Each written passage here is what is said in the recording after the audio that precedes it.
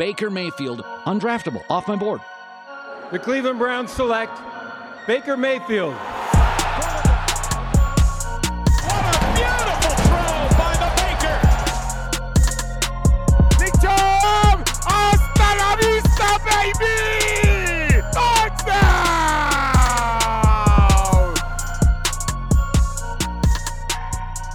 Welcome into the OBR Film Breakdown, your Tuesday edition. I'm your host, Jake Burns. Before we get to this podcast on the Blue Wire Podcast Network, reminder, our good friends at TickPick, who sponsor this show specifically, you should be taking advantage of what they have going at TickPick, where you get $10 off your first order by using the promo code Breakdown. And you might be wondering, why should I use TickPick? What makes them different? Well, TickPick is the no-fee site, the original no-fee site. So what you see when shopping for seats, the price on the screen, is the price that you will receive when you check out. Plus, using the promo code Breakdown will get you that $10 off your first order. Make sure to do that on the desktop, not the mobile, to get that activation offer. Take advantage of it. They're so confident in what they offer at TickPick, they will match up to 110% if you find a cheaper ticket in the same location from another site. TickPick.com, TickPick.com. Take advantage of TickPick today. $10 off using the promo code Breakdown, TickPick.com/breakdown. So we are doing our usual defensive comprehensive breakdown. And let me tell you, boy, was that fun. That was fun. And put it this way, as frustrating as the offense was to watch, was the complete 180 of the defense. And you got nervous because as this game started, this is a little complaint in the ocean of fantastic football for the Browns defense the last 2 weeks, is that I believe now each of the last 3 weeks, and maybe Kansas City too, I'd have to check, the opening possession has been has resulted in points for the Browns' opponent. So they go 14 plays, 80 yards to start the game. They take the kickoff, 14 plays, 80 yards. A little bit frustrating. There was a cover 4 concept down there on a 3rd and 12 where they could have held them to 3 points. It looked to me, you got an exchange concept where Justin Jefferson exchanged to outside, and when he took off outside on the top of the stem of his route, Denzel was the one to take that route because John then covered up the seam that was happening in front of his face, and Denzel sort of presumed that the corner route was going to be run by Jefferson, but Jefferson actually hit the corner stem and then buckled it up, and Denzel was assuming that he was going to be running to the corner. He sits down. It's a really good route concept for quarters because it puts the safety and corner in a bind, and it worked perfectly, but technically that is on Denzel. He has to squeeze that. He is the man responsible for it. Once that outward break happens into the quarter's corner, it is Denzel's play to make. So it's just kind of the nature of it. And sometimes the offense is paid to score points and they call the perfect scheme. So it was a really nice scheme, but that's where the blame lies for that, unfortunately. The beautiful part of that 14-play 80 drive is that after that, the Browns allowed just 175 yards the rest of the game. They hold the Vikings to 255 yards, 5 of 16 on 3rd down for Minnesota. Only 63 plays, a 4 yards per play average. A rushing net of 65 yards all game. Hold Dalvin Cook, 9 carries, 34 yards. Alexander Mattison, very talented, 10 carries, 20 yards. Fantastic. You could take away 10 cheap yards on a reverse to KJ Osborne too. So you're really looking at like 53 yards. 55 yards of net rushing, 190 net passing yards. Turnovers, they created 1, so they won the turnover battle on the day. They forced 6 punts. So, again, fantastic defense. And if you look at the possessions, I'll read these off to you. After the 14-play 80-yard drive that resulted in a touchdown, here you go. 3 plays, 1 yard. 7 plays, 34 yards. 3 plays, 5 yards. 1 play, -1 halftime. Coming out of halftime, 3 plays, -2. 3 plays, 0. 8 for 51 and a punt. 3 for 4, 1 for 0, 8 for 55, 9 for 28. So if you take out the junk time last 2 drives, I mean, it even gets uglier. They held them to like 100 real game yards. It was so dominating. And if you go to Pro Football Focus to sort of justify what your eyeballs witnessed, which processed, This was a better graded game collectively for the defense than it was last week. And we know how historic last week was with allowing 1 net passing yard. The last week they put up an 82.7 collective defensive grade for everybody, partly because the run defense grade improved from a 61.7 against the Bears to a 72.7 this week. Tackling stayed about the same. The pass rush went up. Imagine that. 9 sacks. This week, though, the pass rush grade went up, 75.5 to 83.3. That tells you everybody was getting after it. Not just a couple people, everybody. Coverage grade went down a little bit, but again, it's a better passing offense, a better quarterback than what they were dealing with last week. So that's fun. Okay? The metrics are fun. When your team's performing well like that, it's great. Leaders in the clubhouse for grades in this specific game. Myles Garrett, 90.2. Justifiably so. Created 9 pressures. I posted a clip on the OBR Film Breakdown Twitter page. Make sure you're following that at the OBR BD. Hold on. I think it's OBR Film BDM. Could be wrong. Check on it. But again, go scope that play out. It caught a lot of buzz.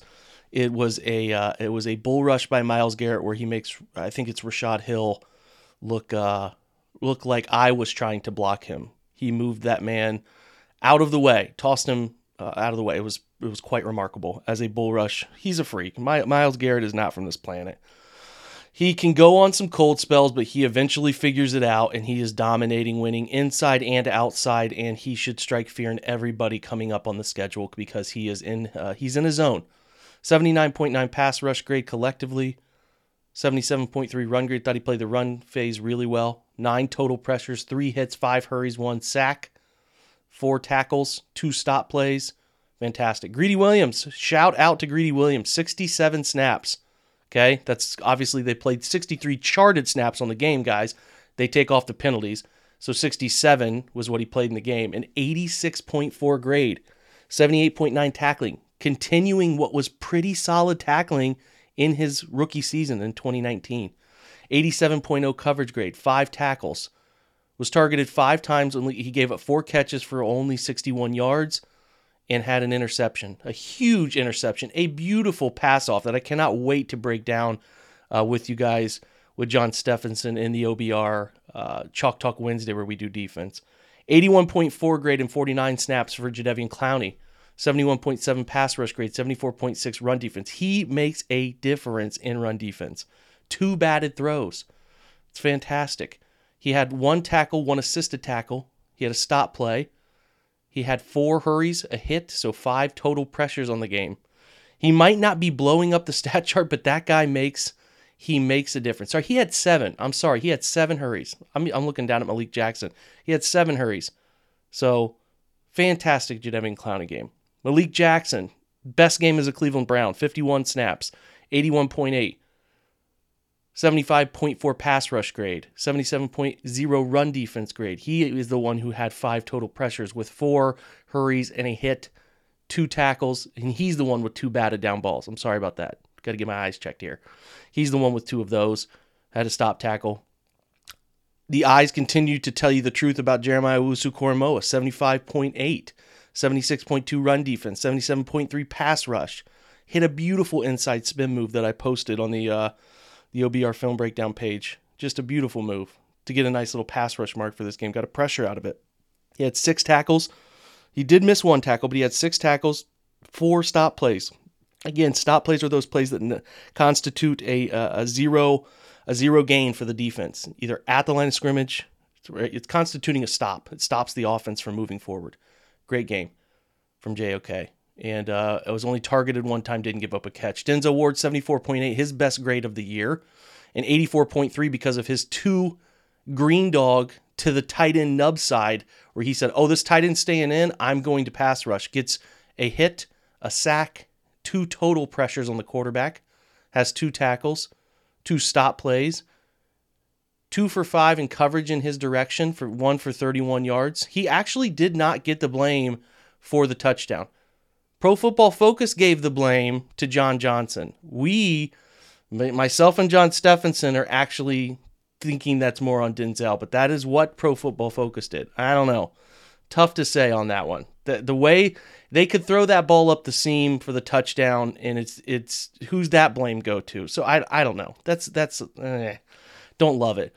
But anyway, good game for Denzel Ward. Not perfect. Gave up that long play to Justin Jefferson late in the game that you don't like to see, but a pretty damn good game, and he's needed one of those for a while. Again, Malcolm Smith, 51 snaps, 74.6. Nice game. 81.6 tackle grade, 72.5 coverage grade. 7 tackles on the day, playing Mike linebacker. 4 stop plays, tying him with JOK for most on the team for the day. Nice game collectively. 2 catches and 2 targets his direction, 2 catches, only 16 yards.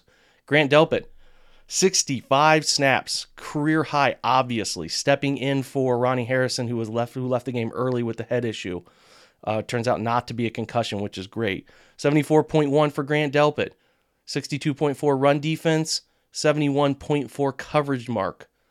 Didn't have to make many tackles, but he took on the fullback 2 times and played really well, taking on C.J. Ham at the point of attack to free up linebackers. Loved it. Was targeted twice, was Grant Delpit. He had a heck of a pass breakup on one of those targets. Okay? A heck of a pass breakup. And a nice tip ball. I think it actually ended up being, there was a penalty on that play, so it doesn't get officially marked, but he covered an Adam Thielen over route from a cover 3 squat position. He ran with it, cut it off, and it was just great coverage. A great coverage, great play. Troy Hill, another solid week. They trusted Troy Hill. They funneled things to lock up Thielen and Jefferson, and they said, Troy Hill, you control the middle of the field in coverage against their number 3 wide receiver. D.D. Westbrook, KJ Osborne, you cover him, man. And he did. 72.0 grade in 42 snaps, 76.8 in run defense, which a corner in nickel has to be a tough SOB in run defense. He continues to be. He had 3 stop tackles, 76.0 tackle grade, 69.1 coverage grade. Fantastic work. 3 catches on 7 targets in his direction for just 23 yards. Tack McKinley, 38 snaps, is a force when coming in as a pass rusher. Number 55 is, man. 71.4. He had 3 pressures in this game, 2 hurries, 1 sack. Great game, 1 stop tackle. MJ Stewart, who slid into that dime backer role, took over for obviously what Ronnie Harrison would step forward and play in dime situations. 67.0 grade, 76.7 tackle grade, 67.3 in coverage. Really, really nice. 3 stop tackles for MJ Stewart. These DBs stepped up in run fits, man. Fantastic work. Mac Wilson, 66.3 grade at 11 snaps. Guys who played a lot of snaps. Again, John Johnson gets punished in his 67 snaps because they give him the touchdown, which I don't totally agree with. I thought John Johnson played well. He had a nice blitz pressure. He would have had an interception if Miles had not destroyed the left tackle and Kirk Cousins on one play. Really liked how John Johnson played in this game. Jordan Elliott, 15 snaps at 56 grade. Elijah Lee played 14 snaps, spelling Malcolm Smith at Mike linebacker a couple times at 53.7 grade. The only player who played considerable snaps and graded poorly was Malik McDowell, 44.2, and I didn't see that. I mean, his pass rush got a 65.6. His run defense got a 50.7. They dinged him because he missed a tackle. He had 1 missed tackle, and that turned his tackle grade into a 28.2. I think Malik McDowell's playing well. Again, thought he played well yesterday. I don't know. Whatever. AJ Green had 1 snap. He had 1 target in his direction. I thought it was great coverage, but KJ Osborne made a fantastic catch that Stefanski challenged and didn't stand up. Andrew Billings had 5 snaps. Continues to get bullied at the point of attack. I just don't see a role for Andrew Billings. It's just a disappointment in that signing because it has not been what we thought it would be, and it's unfortunate. We thought he would be better, and he has not been better. Data for you. In this game, the Browns played. Now, the last week, the Bears played a lot of 11 personnel. I think the Browns only played 1 base snap, but anytime a team comes out in 21 or 12 or 13, the Browns are matching it in base. And JOK started to play some base. They played 24 snaps in base in this game. They played 17 snaps in nickel and 22 snaps in dime. So they're still a heavy nickel dime team. They'll continue to be so. Obviously, because you're going to match what the Vikings are trying to come back in this game late, right? Like they're going to be in 11 personnel or 10 personnel, which they were in sometimes. You got to match it. From a coverage standpoint, they played 2-man 4 times, which I thought is a nice uptick and a really nice wrinkle to what they do, and they bracketed Thielen and Jefferson well. They played cover 1 13 times. That's a big uptick in this game. They had only played cover 1. I'd have to check the metrics on that to be certain. I probably have it up right here in front of me. They'd only played cover 1 coming into this game. Man free is what some call it. 29 times. So to play it 13 in this game, big uptick. Okay. They played cover 3 20 times. Still their most popular coverage choice. Cover 4 quarters. They played it 16 times. And then cover 6, which is their nice, half field, quarter deep section coverage. A nice wrinkle to what they like to do in quarters. They played that 8 times. Okay. They brought 5+ rushers 10 times. Technically 10 times. 2 of those were Green Dog Denzel Ward blitzes, which are not guaranteed blitzes. It's a trigger blitz. The guy stays in, you blitz. Okay? They did 1 peel where they brought 5 guys initially and then wheeled out the linebacker who is the 5th blitzer. They peeled him out to cover the running back. Malcolm Smith did that one time. And then one time when the John Johnson blitz happened, which was my favorite blitz on the day, they blitzed John Johnson and then did a step delay blitz where they turned JOK like he was going to drop into hook zone, and then he started pressuring. They both came free, and they actually took the weak side defensive end away from the blitz. They dropped him into immediate curl flat, and it was right into the screen, and boy, did it look pretty. It just was so well schemed and timed. Was perfection, my favorite blitz on the day. They didn't bring any more than 5. They did not bring a 6-man pressure, okay? So they had that sim look. So they really brought like 6 true 5-man pressures. They didn't blitz a ton. They're still not blitzing. The metrics that you should know, 22 pressures on Kirk Cousins, 16 of those pressures were from 4-man blitzes alone. They're covering better, and they're getting after it with the front 4, which is the best formula in the modern NFL, being able to play 7 coverage defenders, right? And blitz and get pressure organically with your front 4. And the front 4 are talented and playing good football.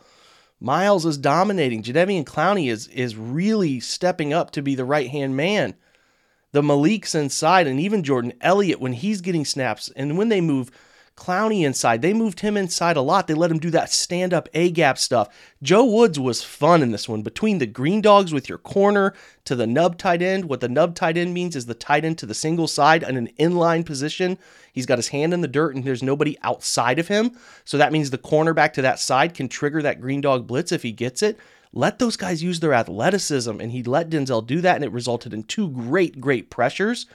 They played 6-1 front. If you're listening to this on Tuesday, I'm going to post the All-22 defense notes, and they did 6-1 front, which is you walk down your 2 linebackers in base, and it's a great way to take away outside zone. You eliminate double teams.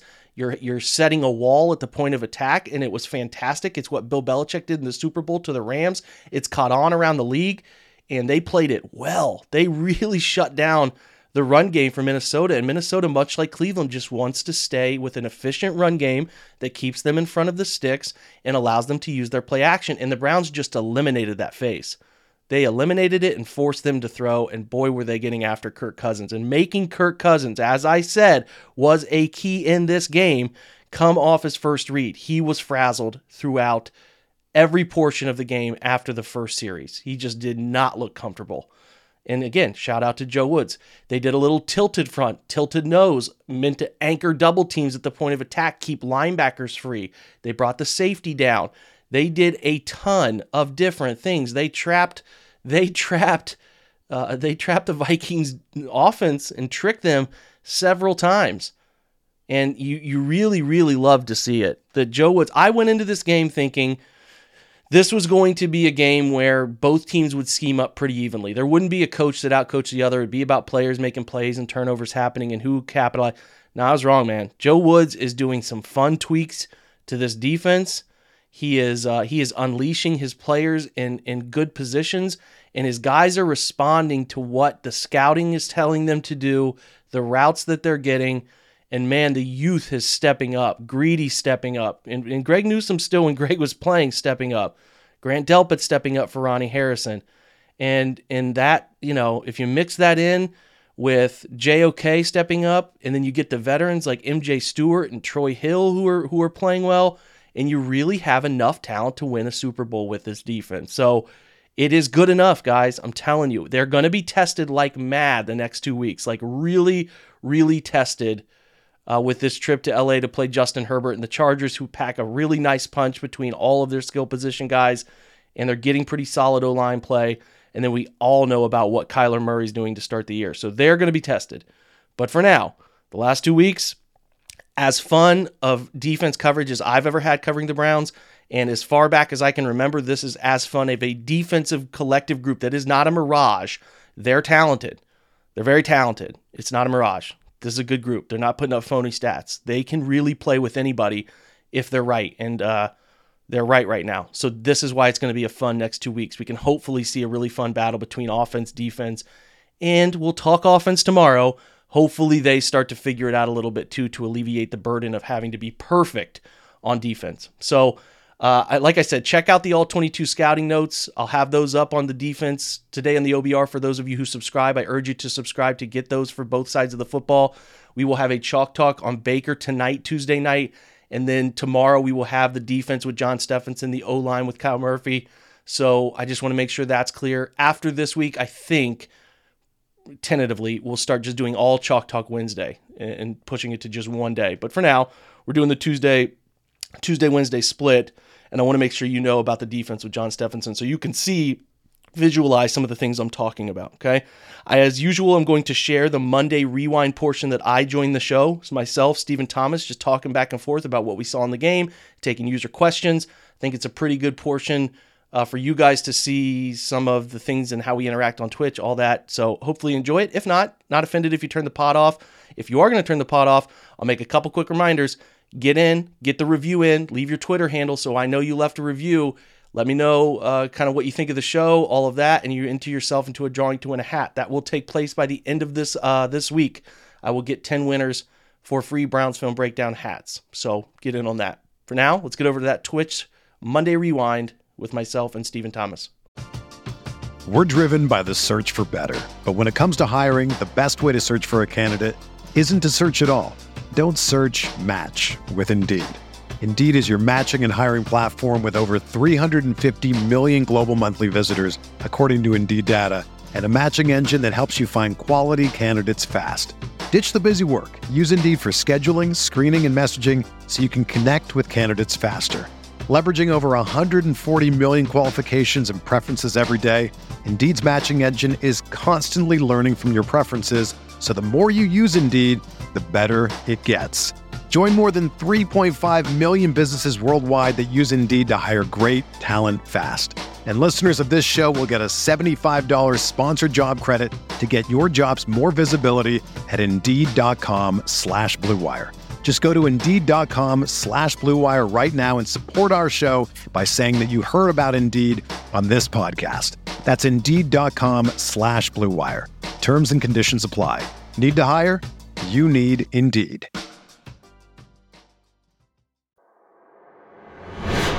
That question here is Walker going to move Smith back over to Will? It seems like they found something here with Malcolm at the green dot. It's obvious to me, and I don't break it down nearly as much as you, that he's been stellar at Mike the past couple of days. But what do? They signed Walker to play that spot and then have the green dot. What do you do in this situation? I have absolutely no idea. Now, that's why I know you guys join this show, and that's why you pay attention to what we talk about, because I don't know. I made that point the other day, Steve, that I think that it might have been on you when you and I were chatting too for my pod, that I don't know if this happened out of happenstance. It did. I mean, I think that in a way the Anthony Walker injury has helped this defense, not because Walk can't play, just because, as you see the man on your screen, Malcolm Smith moved inside. He was struggling at will in week 1, getting exposed because Will is a heavier pass coverage player. And he was getting not a little bit. I mean, most players, Steve, against Travis Kelce get exposed. It's not like you should be ashamed of that. But that forced Malcolm to play inside, and thus number 28 finds the field a lot more, right? JOK finding the field a lot more because obviously gaining experience as a young player, but he's getting in the groove, and they need somebody athletic to play the will position, and he has been stellar, like really, really good. So kudos to Malcolm Smith for coming in to play Mike and playing really well. Kudos to JOK for coming in and really establishing himself and kind of making it hard to keep him off the field, period. I don't know what they do, though. Walker was, in my opinion, moving really well, playing really well week one. Maybe they take Walk and make him a 2-down player, and they bring in Malcolm Smith for some third downs, right? I think we saw Elijah a little bit of that with Elijah Lee this past week, where he was coming in for some situations to sort of spell Malcolm Smith and Mike, and maybe they're going to go with a little bit of a 2-Mike system, rotating those two guys, Steve, both of which can wear the green dot separate times on the field, and then keep JOK out there as much as possible. So yes, we all want JOK to play more. He's not going to play 50, 60 snaps because they played. Listen, man, this is why they pay me next to nothing at the OBR. I got the data for you, Steve. Okay. They played, folks. Boy, my handwriting is getting worse. 19 snaps of dime.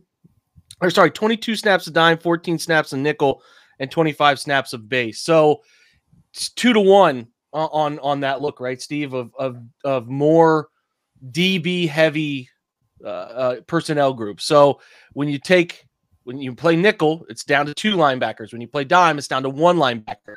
And when you play dime, they took out, again, this is what was interesting to me, Steve. They played dime even when Ronnie Harrison left the game early. This is amazing. Ronnie Harrison, like the Jags game last year, he left after 1 play. I think he left after 2 plays Sunday. And then, what was the Chiefs game? It was like the 3rd play he got kicked out of that game. It's really weird. But they were playing MJ Stewart. They didn't care. They were going to stick to their guns. They're going to do what the plan was. That was to uptick heavier defensive back usage stuff, and that what it does is it has JOK come off. He's not they don't trust him to call the system yet, and if they don't trust him to call the system stuff, call the plays, he can't be on the field every single play. So that limits him. But if they go a lot of dime and they go a lot of nickel, he has a chance. A lot more nickel, he has a chance to be on the field. And what they did this week is instead of taking him off the field in base, they left him on the field in base a lot of times, meaning 3 linebacker groupings he had come off before. He stayed on a lot. That's why he got up to, I think, 35 snaps in this last game. So they're good there. They're actually good. When they get Jacob Phillips back and they get Walker back, like, man, a bunch of pieces they can play with in that linebacker room to be pretty dang good. And then, you trust your nickel group because Troy Hill played a great game. I think they trusted Troy Hill, and I almost tweeted this out earlier, and I meant to, and I'm going to at some point. They literally left Troy Hill on an island against the 3rd wide receiver for Minnesota, Steve, and just said, hey, you're going to cover him. It's KJ Osborne or D.D. Westbrook. We don't care. You're covering him. And he did. He really did, for the most part, cover them. And they bracketed Thielen and Justin Jefferson as much as they could possibly do, playing some cover 6, playing some cover 4, playing some 2-man, uptick in 2-man, right? So they did some different things and said, we're going to help out our 2 corners against these 2 pretty good receivers. So listen, they're moving this defense all around. They're not staying the same, and the personnel will continue to help. I don't know exactly what the split will be when when Walker comes back, and that changes things for Malcolm Smith. But the good thing is, to me, Steve, that they got a bunch of dudes who can play. So that's where I'm at with it. And again, it kind of works in tandem. We were worried about the D tackle group. Malik Jackson, fantastic game Sunday. They're playing. We were worried about how does the linebacker group work out. They're playing. So listen, man, those 2 positions, they're rising to the challenge. Yeah, absolutely. And a couple things here from the chat. One from Muddy Dog. Again, always here. Cheers, regular. We appreciate you. This is what you and I talked about in the weeks after the draft, looking at the additions and looking at the long-term thing. As a rookie, he was obviously going to be on, I don't want to use the word pitch count, but they only trust him to do certain things. They're going to put him in a position to do what he does best and not put too much on his plate as a rookie. But by the end of the year, definitely by next year, I think, and tell me if you still agree with this, I said way back in the summer, I think there's a very good chance that 95% of the linebacker snaps will come from JOK and Anthony Walker, because I think Walk has a really good chance, assuming he's healthy, to earn more than a 1-year deal that he's here currently on. Dude, they love him. They love him. They love Malcolm Smith the same way. They're two veteran guys who demand respect, who have been on big stages in their career, and we've been talking about this. I think that it was very public how much Indiana respected Anthony Walker, and they made a big deal about it. And it's the same way, but a little bit more hush hush in Cleveland. But I think you can gather it too, Steve, the way I have in little brief snippets, how much they respect Malcolm Smith. And those two guys have been playing so well at that position that I think they have a chance to really accentuate each other. As for JOK calling plays, I don't know. I don't know how. I mean, we talk about like the forward-thinking stuff in football. Well, your mic has traditionally always been your play caller, and that's just air quotes the way it's always been. Now, could they get creative and say, "Hey, we really want our two mics to rotate and through that keep 28 on the field all the time?" Sure. I think 28, every time I've heard him talk, I'm impressed by the type of person he is, the thoughtfulness, the way he articulates his opinions, which are usually super interesting.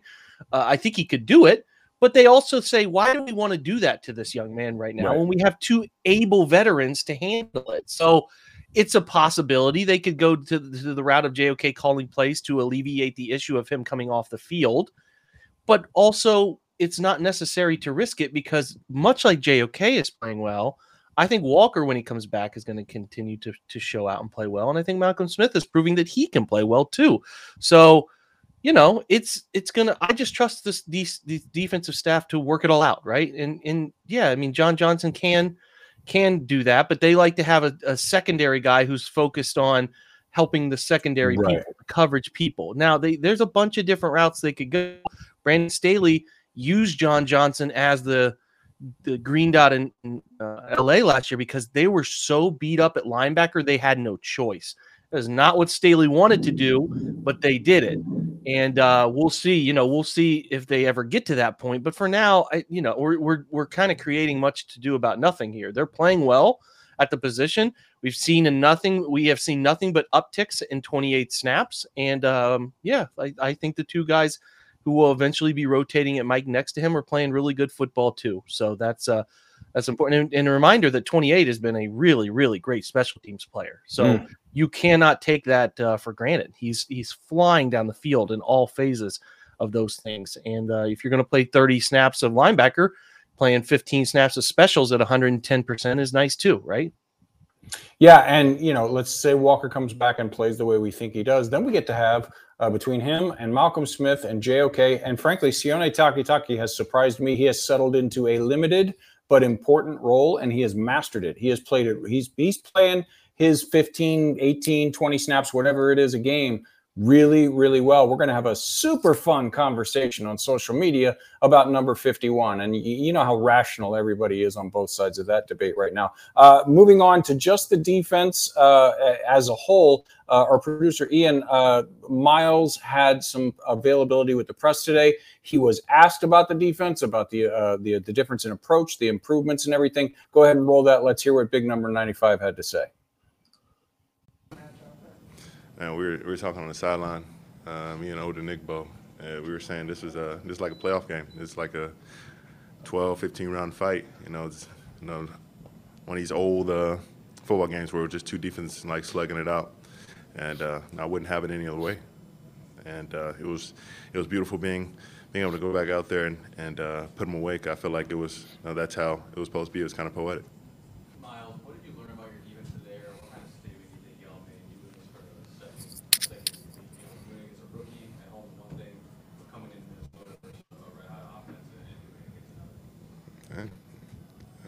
We're hoping that we can make this a trend. We know we got started with a rookie, but Cousins was playing very well. The offense was clicking, they were rolling, and we just doing what we could do. I will take just a little quibble with Miles there. I know he was pretending that he wouldn't have it any other way, but my guess is if you asked him, he would rather be ahead 38-6 and pin his ears back 27 plays in a row and just fly around the corner. But I appreciate the confidence there. Yesterday, obviously not what we thought, We thought there would be more points on the board. I thought it would be a lot closer than a lot of other people did, and they would have to be careful and avoid turnovers, which is something we'll get to with Baker in just a minute. But your thoughts on the way the defense performed specifically in certain areas yesterday? What stood out to you? We know they smothered them for the most part. What stood out to you on the defensive side of the ball? Creativity. They had a lot of different things that they applied. I'm going to write about this for OBR subs tomorrow. The Joe Woods implemented to sort of frustrate what the Vikings want to do. Much like Cleveland, the Vikings want to have run game efficiency, right? Where they put themselves in really good situations in the sticks and they can be creative and get shots downfield, but also keep themselves out of 3rd and 8.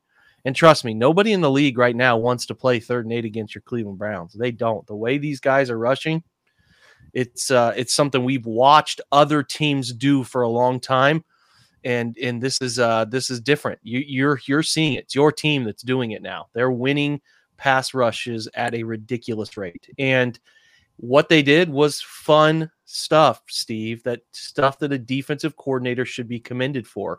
They ran a tilted front, which means you take your nose tackle and you tilt him to 2-on-1 run game you're expecting. They call it a tilted nose. I'll be posting this in the All 22 notes tomorrow. It is a way to alleviate pressure on the second level. It's obviously a disadvantage if you think a team's going to throw, but it's helping in run game. They ran 6-1 front stuff, which Bill Belichick was super famous for. Started a trend against outside zone teams in the Super Bowl against the Rams a few years back. So they implemented 6-1 front, which is walking your 2 backers up and playing them off the edge to form 6 up front with 1 backer, basically eliminating those double teams that run games like to use, like Cleveland's does. The Vikings are a very similar approach there. So listen, they held Dalvin Cook to 9 rushes for 36 yards.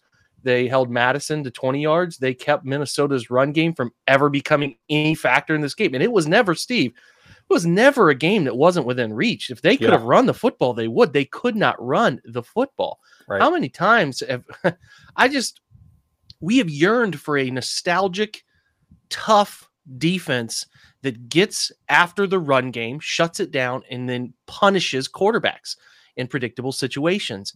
And that's what you saw. And you saw a defensive coordinator take advantage of his personnel. He did a bunch of the green dog blitz stuff we've talked about. The 2 pressures from Denzel Ward. Again, I'm going to write this up so it's a little bit more clear. But when a team runs what's called a nub tight end, so say the ball is on the right hash, you have a tight end to your right side, and you have 3 wide receivers to your left side. You have nobody outside of your tight end. That's called a nub player. For some reason, they name it after the like a lose my arm. It's a nub. I don't know, just a nickname, but that's what they do with it. And it was in coverage. Denzel was told, hey, if that guy stays in to block, you can green dog blitz. You can delay, make sure he's staying in, and then boom. Denzel does it twice. 1 ends in a half sack, another off of a play action. He almost timed it up, Steve, to rip Kirk Cousins' head off from behind. Ends up breaking up a play action, though. They did that twice. They did some blitz peel stuff. What that means is we're going to send 5, Steve. We're going to send our 4 D linemen, send an extra linebacker to bring 5+, but then at the very last second, trick the quarterback into thinking pressure and then peel him off to the running back, sneaking out. Did it with Malcolm Smith. That's creative stuff. They're trapping coverages. They played more man. They played more 2-man than they have played in any game to try to bracket the outside wide receivers with 2 safeties over the top. It was, I said before the game, I thought it would be low scoring. I really did. I thought it would be low scoring, a little contrary to what most people thought. But I didn't think anybody would outcoach anybody. That's something I said. I thought both coaches would have, both sides of the football for each team would have a really great feel. I'm telling you right now, Joe Woods outcoached Minnesota. He flat out did. He put things in place, and they implemented them extremely well. And they got after him, man. They got after every single thing that Minnesota wanted to do. They were the aggressors after the first series. They felt him out. They were the aggressors, and Minnesota was on their heels. Kirk Cousins was that confused, stammering quarterback in the pocket we wanted to see, and it was just a thing of beauty. It really was, and they're winning pass rushes. Look, I only have them at 10 times that they brought 5+ rushers. On 2 of those, they were green dog pressures, so they weren't even 5-man initial pressure, Steve. One of them was a peel. One of them was a simulated pressure dropper. So if you recall that screenplay where John Johnson blitzed untouched through Kirk Cousins' right side, I don't know if you recall it. He blitzed untouched, and JOK also blitzed through there untouched. They dropped Tack McKinley, the DN, to the screen side. They dropped him into coverage. That's actually literally the picture. That's our man Ian. Clutch picture right there. That is the exact play I'm talking about. They ran a sim pressure. They brought those two off the left side, dropped Tack into the flat on the right side. Guess what play they were running? A screen that direction, and it worked out beautiful. So they only really blitzed 7 times, Steve, and that's how they got after the quarterback. You're winning your pass rush reps with 4 players, dropping 7. That is a nightmare for a quarterback. Well, and I think I talked about it with Mac a little bit, and it sort of tags on to Muddy Dogs here. A question here.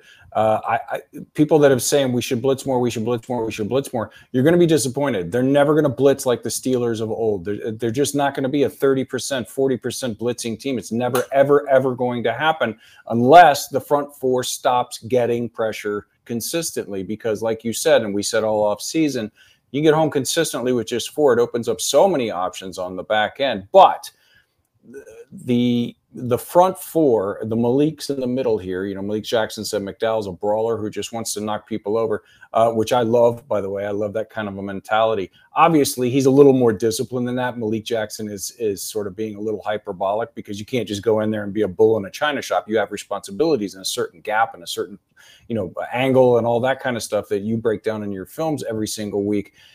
The pressure from the 2 in the middle. We saw it somewhat in the first 2 games against the very mobile quarterbacks that beat it because the corner, both edge guys were going wide around the arc around the corner there. Has there been a significant change in the interior defensive line, a style of attack, or are they just all 4 working together better, in your opinion? Working together better. A little bit more of the boss front stuff is working well. Justin didn't really run as much. Not that he had lanes. I thought they condensed Kirk into, and again, not that Kirk's going to run. They're still going to play Lamar. They're going to be a little frustrated. I'm sure Justin Herbert's going to get out of a few more pockets than obviously number 8 there in front of you. We all know what Kyler Murray is right now, and that is going to be a challenge. So listen, they haven't overhauled that stuff. All they've been doing, I think, is condensing the pocket, Steve, with less predictability in how they're getting after the quarterback. So think to this, the Browns' 4th down play, right, where they, the first drive, missed Kareem Hunt on the 3rd down touchdown. Baker missed him high. 4th down, what did they do that was interesting? They took Daniil Hunter. They ran him inside. They made Baker step up and leave the pocket to the right side.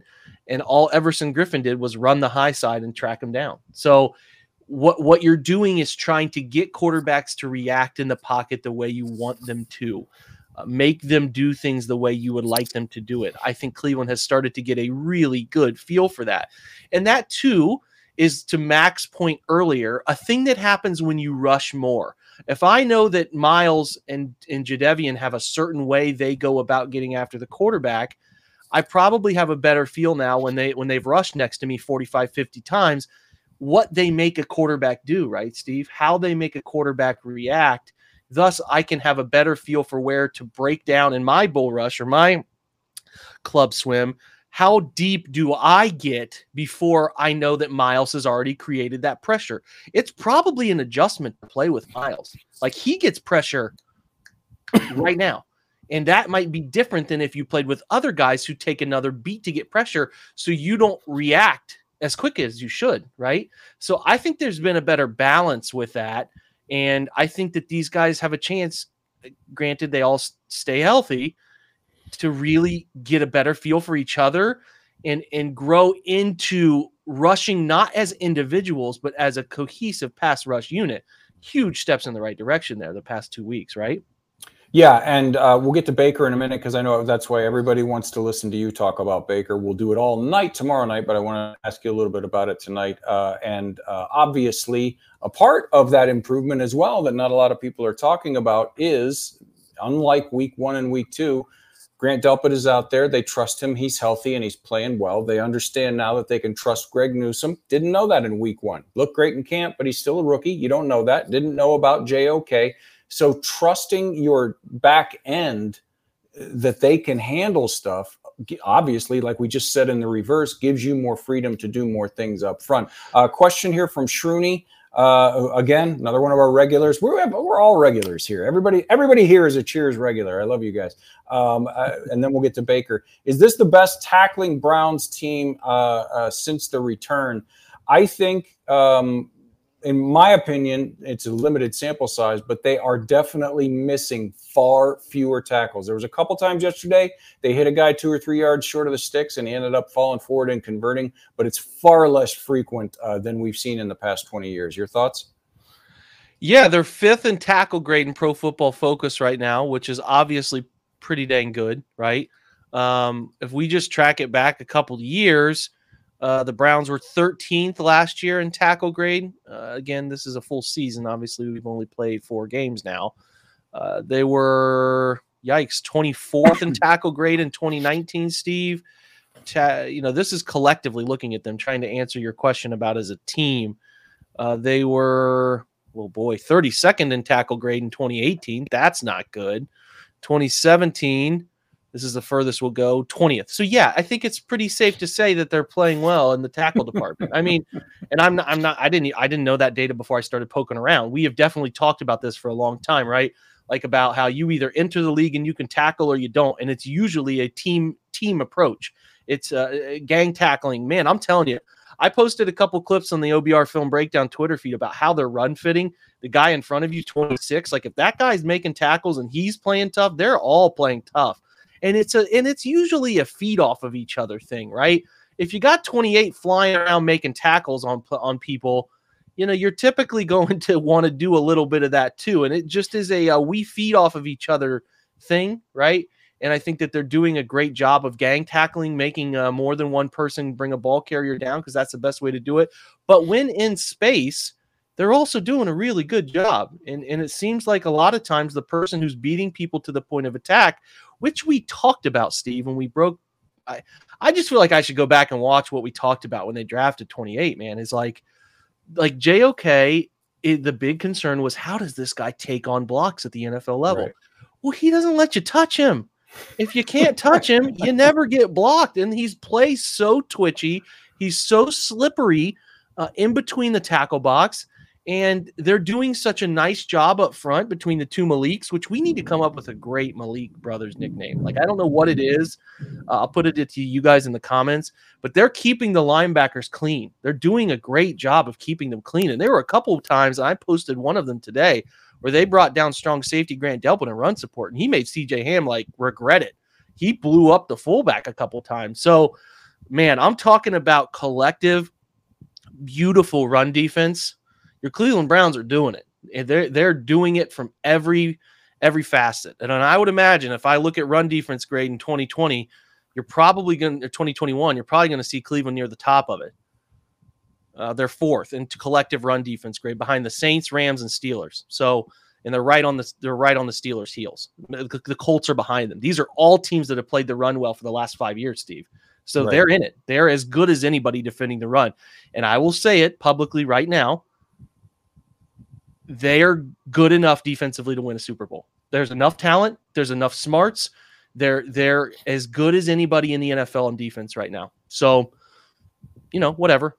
Poke fun at me, do whatever you want. They're good enough defensively to be a Super Bowl worthy team. So that is what we wanted at the beginning. Absolutely.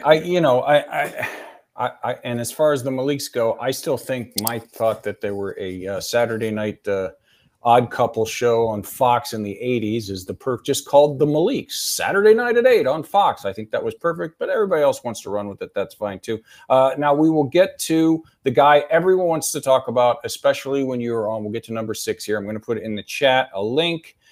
Jake put an article, wrote an article on Baker today. Let's have a conversation about Baker Mayfield. Lots of great analysis in there, lots of stuff. Now tomorrow night, because Andy is still having issues with his internet in Kentucky, you and I will be back with what we did last week. Well, you'll be back, and I'll be sitting there watching again. We're going to do Baker breakdown for an hour plus tomorrow and get really, really in depth and we're going to lift the rug and see what the dust is underneath to a minute level. But while we're sitting here talking about it here tonight, obviously I'm going to give you as much leash as you want, but I wanted to start off with a question here from Kevo680, another one of our regulars. Do you think he is predetermining his reads, or is it that he doesn't trust his line and is rushing through his progressions? It's so hard to pinpoint one thing. I do think there's times where he is selecting the wrong area to get his eyes to right away, and that is causing him to want to get rid of the football at a pace that is not right for the scheme. And sometimes that boils up. Again, like for the most part, if you read that article, I thought Baker, decision-making wise, Steve, was fine. I thought there were a couple plays, the obvious one being, I don't know what the hell he was looking at on that sprint out play action to Demetric Felton on 3rd and 2. I think his eyes were lingering to the bench route to 13 over the top, and he came off the fake. He initially thought Felton was going to be covered by the corner. He had a bench route behind the corner. The corner starts to drop. I don't know why his mind didn't tell him, okay, then I can go ahead and dump this off to the running, to Felton here. That was a bad one. He missed a cover 2 hole shot to Odell, and he missed a curl to Odell. That happens. I didn't think for the most part his decision-making was bad. I thought it was fine, which for the most part this year has been pretty good for the most part. He's just the last quarter of the Kansas City game, missed some throws. The second half of the Texans game, missed some throws. The Bears game, he missed some throws. The Felton, wheel route, the Harrison Bryant over route in the fourth quarter. He's just missing throws right now. Now, we've seen Baker, for the most part, be pretty good with these things, okay? Like, I think he's always been, over the larger sample size, a pretty accurate quarterback. There are times right now that I think he is way too amped up, Steve. I think he's trying to throw the football through a brick wall, and like the perfect example of him trying to just like accurately place and rip the football, throw it so hard, is the last throw to Odell. Odell gets matched up perfectly on a post wheel concept with Harrison Smith, who cannot cover him in his dreams. And it's open. There's nobody there. The play side safety chases the post route. There's nobody out there. Baker just could lob that. He could put the ball to the moon and land it in he tries to throw it on a beeline right through him almost, and it misses. He's way too amped up. Like, he needs to calm down, and he needs to find touch on the football. He's just trying so hard to throw perfect throws with velocity, and he's just missing. Like, everybody wants an answer. What's he doing mechanically? Is he reading that? No, he's actually getting to the right places. He's just missing the throws. And now it's like a golfer who can't hit the fairway, or like a basketball player who's just can't make his threes. They're there. He's taking the right shot. He's taking the right approach. He's just missing it. Now, he's paid to make those throws. That's where his money is earned. Baker has never been a very good chaos-based quarterback, meaning the play breaks down. He can do it occasionally. He's done some great things, highlight some things sometimes. But for the most part, he's never been a great pressure-based quarterback, okay? I went back and looked at the data. In pressure situations, Steve, this is when Pro Football Focus records pressure. He's 184 of 400 in his NFL career, 46%, okay? 2,388 yards, 16 touchdowns, 19 interceptions, 30 turnover-worthy plays, and 104 sacks. So he's not, in the last 2 years, he has taken steps back in terms of his production and metrics against pressure. So I don't know how that rectifies itself. The thing about playing quarterback is it is calm in chaos. And I wrote about it today. The goal of the 21 other players on the football field at any given moment when it's offense, defense, is to be as chaotic as you can possibly be, whether you're receiving other people's chaos and battling it with your own, whatever. You have to be the eye of the storm as a quarterback. The best in the business can stand in the messiest situations and find success. And right now, the guy in front of you, Baker, is not doing that consistently enough. So he has to. So the thing for Baker has always been, if he finds the right head coach, the right scheme, the right talent around him, you can surround him the right way, and he can find success because he can make the throws when he needs to make, he can find the schemed answers, and he's missing those schemed answers right now. That's the biggest issue here.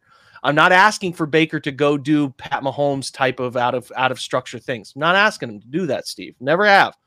But you got to make the throws that are right there in front of you to make. And Sunday was the worst example of him missing those throws. Now, he has been a really good deep ball passer his NFL career.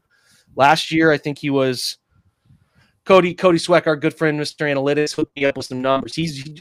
I don't have them perfectly in front of me, but he's been good as a deep ball thrower, just a completion percentage. He went 0 for 7 on balls 20-plus yards down the field. I'm willing to write that game off as a one-off. Like, it happened. You flush it down the toilet, and you move on. But, again, it's got to get better, guys. That's all I'm saying. It's got to get better. Baker knows it. He's talking about it. You can make whatever excuse you want to make for him. The injury's cool, but he's playing, Steve. If he's too hurt to play, then you're paying Case Keenum $7 million to play. Let Case take a couple games and get your body right. So I don't care if you're out there playing. You're playing because you are healthy enough to play. He's playing not like his shoulders hurt, guys. I'm sorry to tell you, but he's not playing like his shoulders hurt. He's playing recklessly. And maybe it's because he doesn't have any other way to play. Cool, but there is no wincing. There's no my shoulder is like stopping me from running or doing. He's not playing that way. So again, like if you're too hurt to play, then somebody needs to be a man at the table between the decision makers and not let him play. So that's where I'm at with it. I'm more than willing to write that game off as a one-off and say, hey, man, it happened. It sucks. Everybody wants it to work out. And right now it's just a little stressful and it didn't work out. There's a long season ahead. There's still, 13 games to play, Steve. It's got a long way to go. He's a streaky quarterback. He'll figure it out. I'm more than willing to do all of that. But the thing is, I'm paid to analyze where he's at currently, where he's going. And right now, it's been a really rough start. 2 years in a row with really rough starts. So he's got to get it right. But that's, again, you guys want me to give it to you honest. I get no better pleasure out of telling you that Baker Mayfield's playing elite football. It's my favorite thing to do in covering this team. It's just not happening right now. And does that mean that it's in, like, did the script of what happened for the 2021 season get finished yesterday? God, no. Absolutely not. There's a long way to go. You can turn it around. You can figure it out. I think Alex Van Pelt, Kevin Stefanski won awards. They got places last year, playoffs, coach of the years, because they figured it out, right, Steve? So that's what's going to happen this year. They got plenty of time to do it, but the story will ultimately be written based on how well the quarterback starts playing for the Cleveland Browns. So that's where I'm at with it. Yeah, and something else I wanted to bring up. There was a a question about it much earlier before you came on. I tried to find it and I couldn't. So if you popped this question in there and I couldn't find it, I apologize. But you and I talked about this yesterday on the post-game pod, so it's not like I'm totally stealing your question, but I just wanted to shout you out. I've seen it suggested, and I'm sure you have too, oh, he's reverting to his 2019 habits. This is the Freddie year all over again, all that kind of stuff. My point to you yesterday on the post game, and I wanted to see where you are after a day to think about it. You agreed with me yesterday, but sometimes you do that in the heat of the moment. And then the next day, Jake will text me and go, yeah, you're an effing moron, and here's why. And I get smarter, and then I don't repeat that mistake. But I don't think it is the Freddie year again. I don't think it's 2019 Baker, and here's why. If Baker was off yesterday, like in 2019, he would have continued to fire the ball into bad situations. He would have pressed even more, and he would have thrown 2, 3, 4 picks.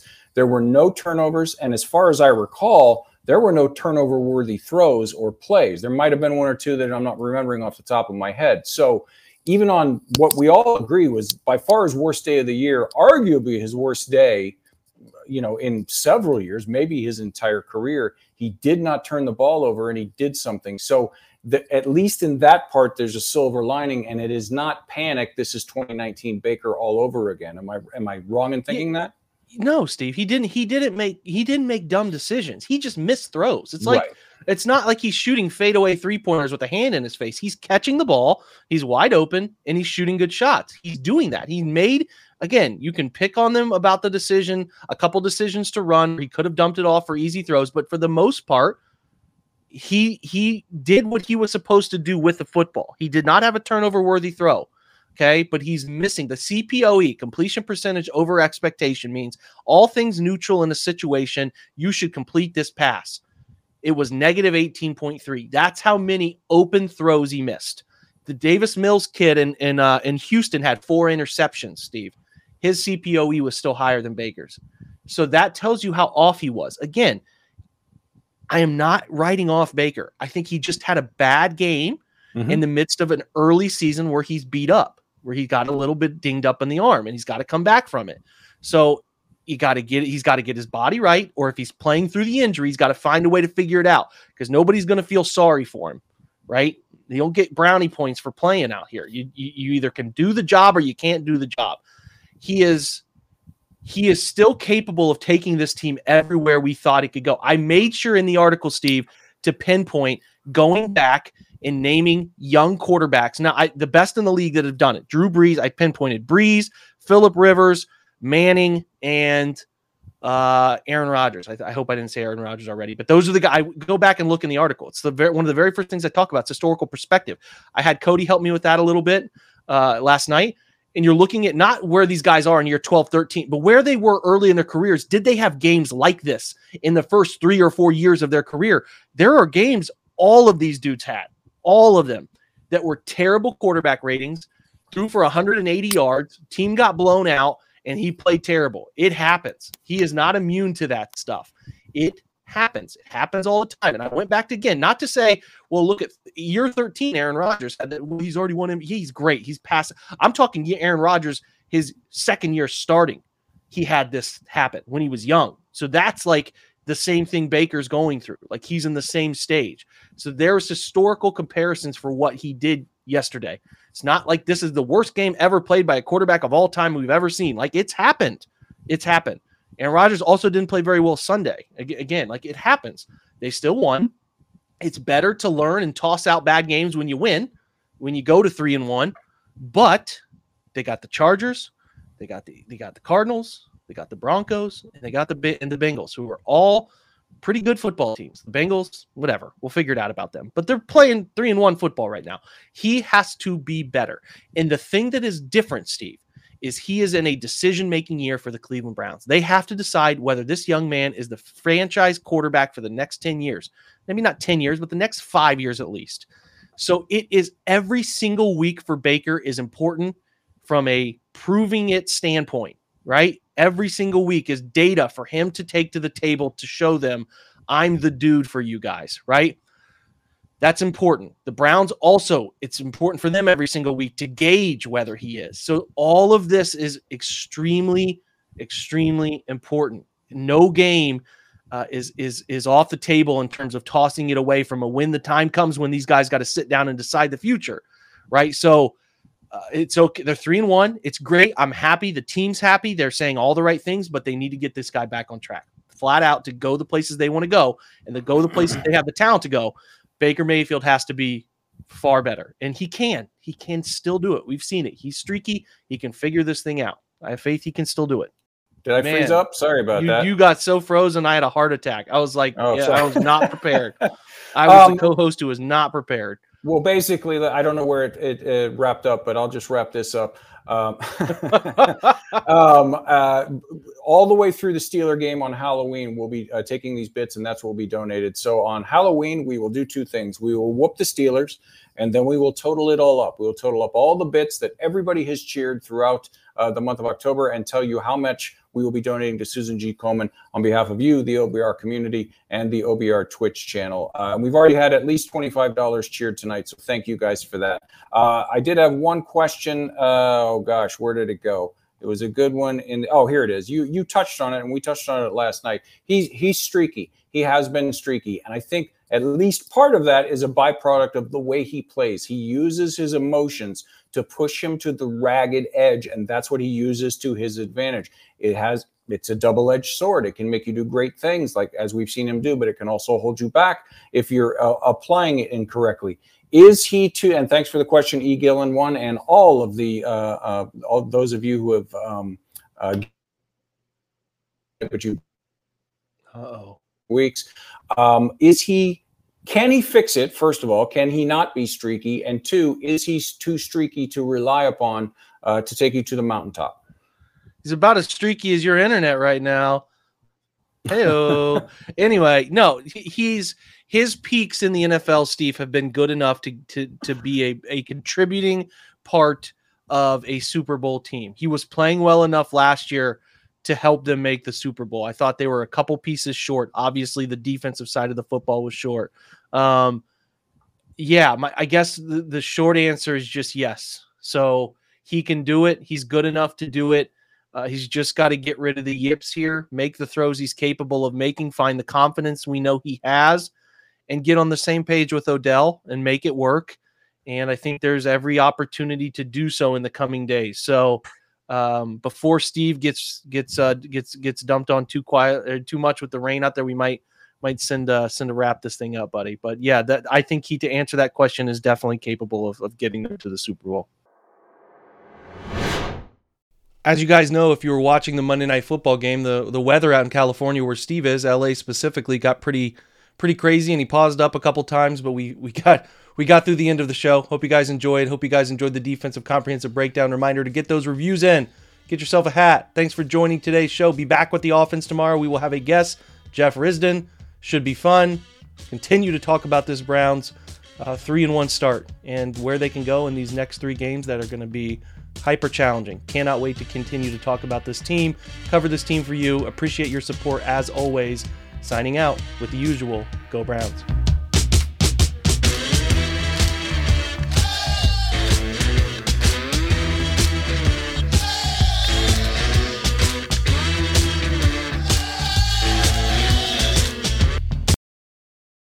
Everyone is talking about magnesium. It's all you hear about. But why? What do we know about magnesium? Well, magnesium is the #1 mineral that 75% of Americans are deficient in. If you are a woman over 35, magnesium will help you rediscover balance, energy, and vitality. Magnesium supports more than 300 enzymatic reactions in your body, including those involved in hormonal balance. From functional medicine doctors to mental well-being and female hormone experts, we all know that magnesium is the one mineral to improve all aspects of well-being and health. But which one? Magnesium Breakthrough from Bioptimizers, the trusted choice recommended by leading experts with 7 best-absorbed forms of magnesium to ensure your body receives the support it needs for overall well-being. Go to bioptimizers.com/balance today and use code BALANCE10 for 10% off. Support your journey to wellness at bioptimizers.com/balance. Magnesium Breakthrough from Bioptimizers, your foundation to optimal health and vitality.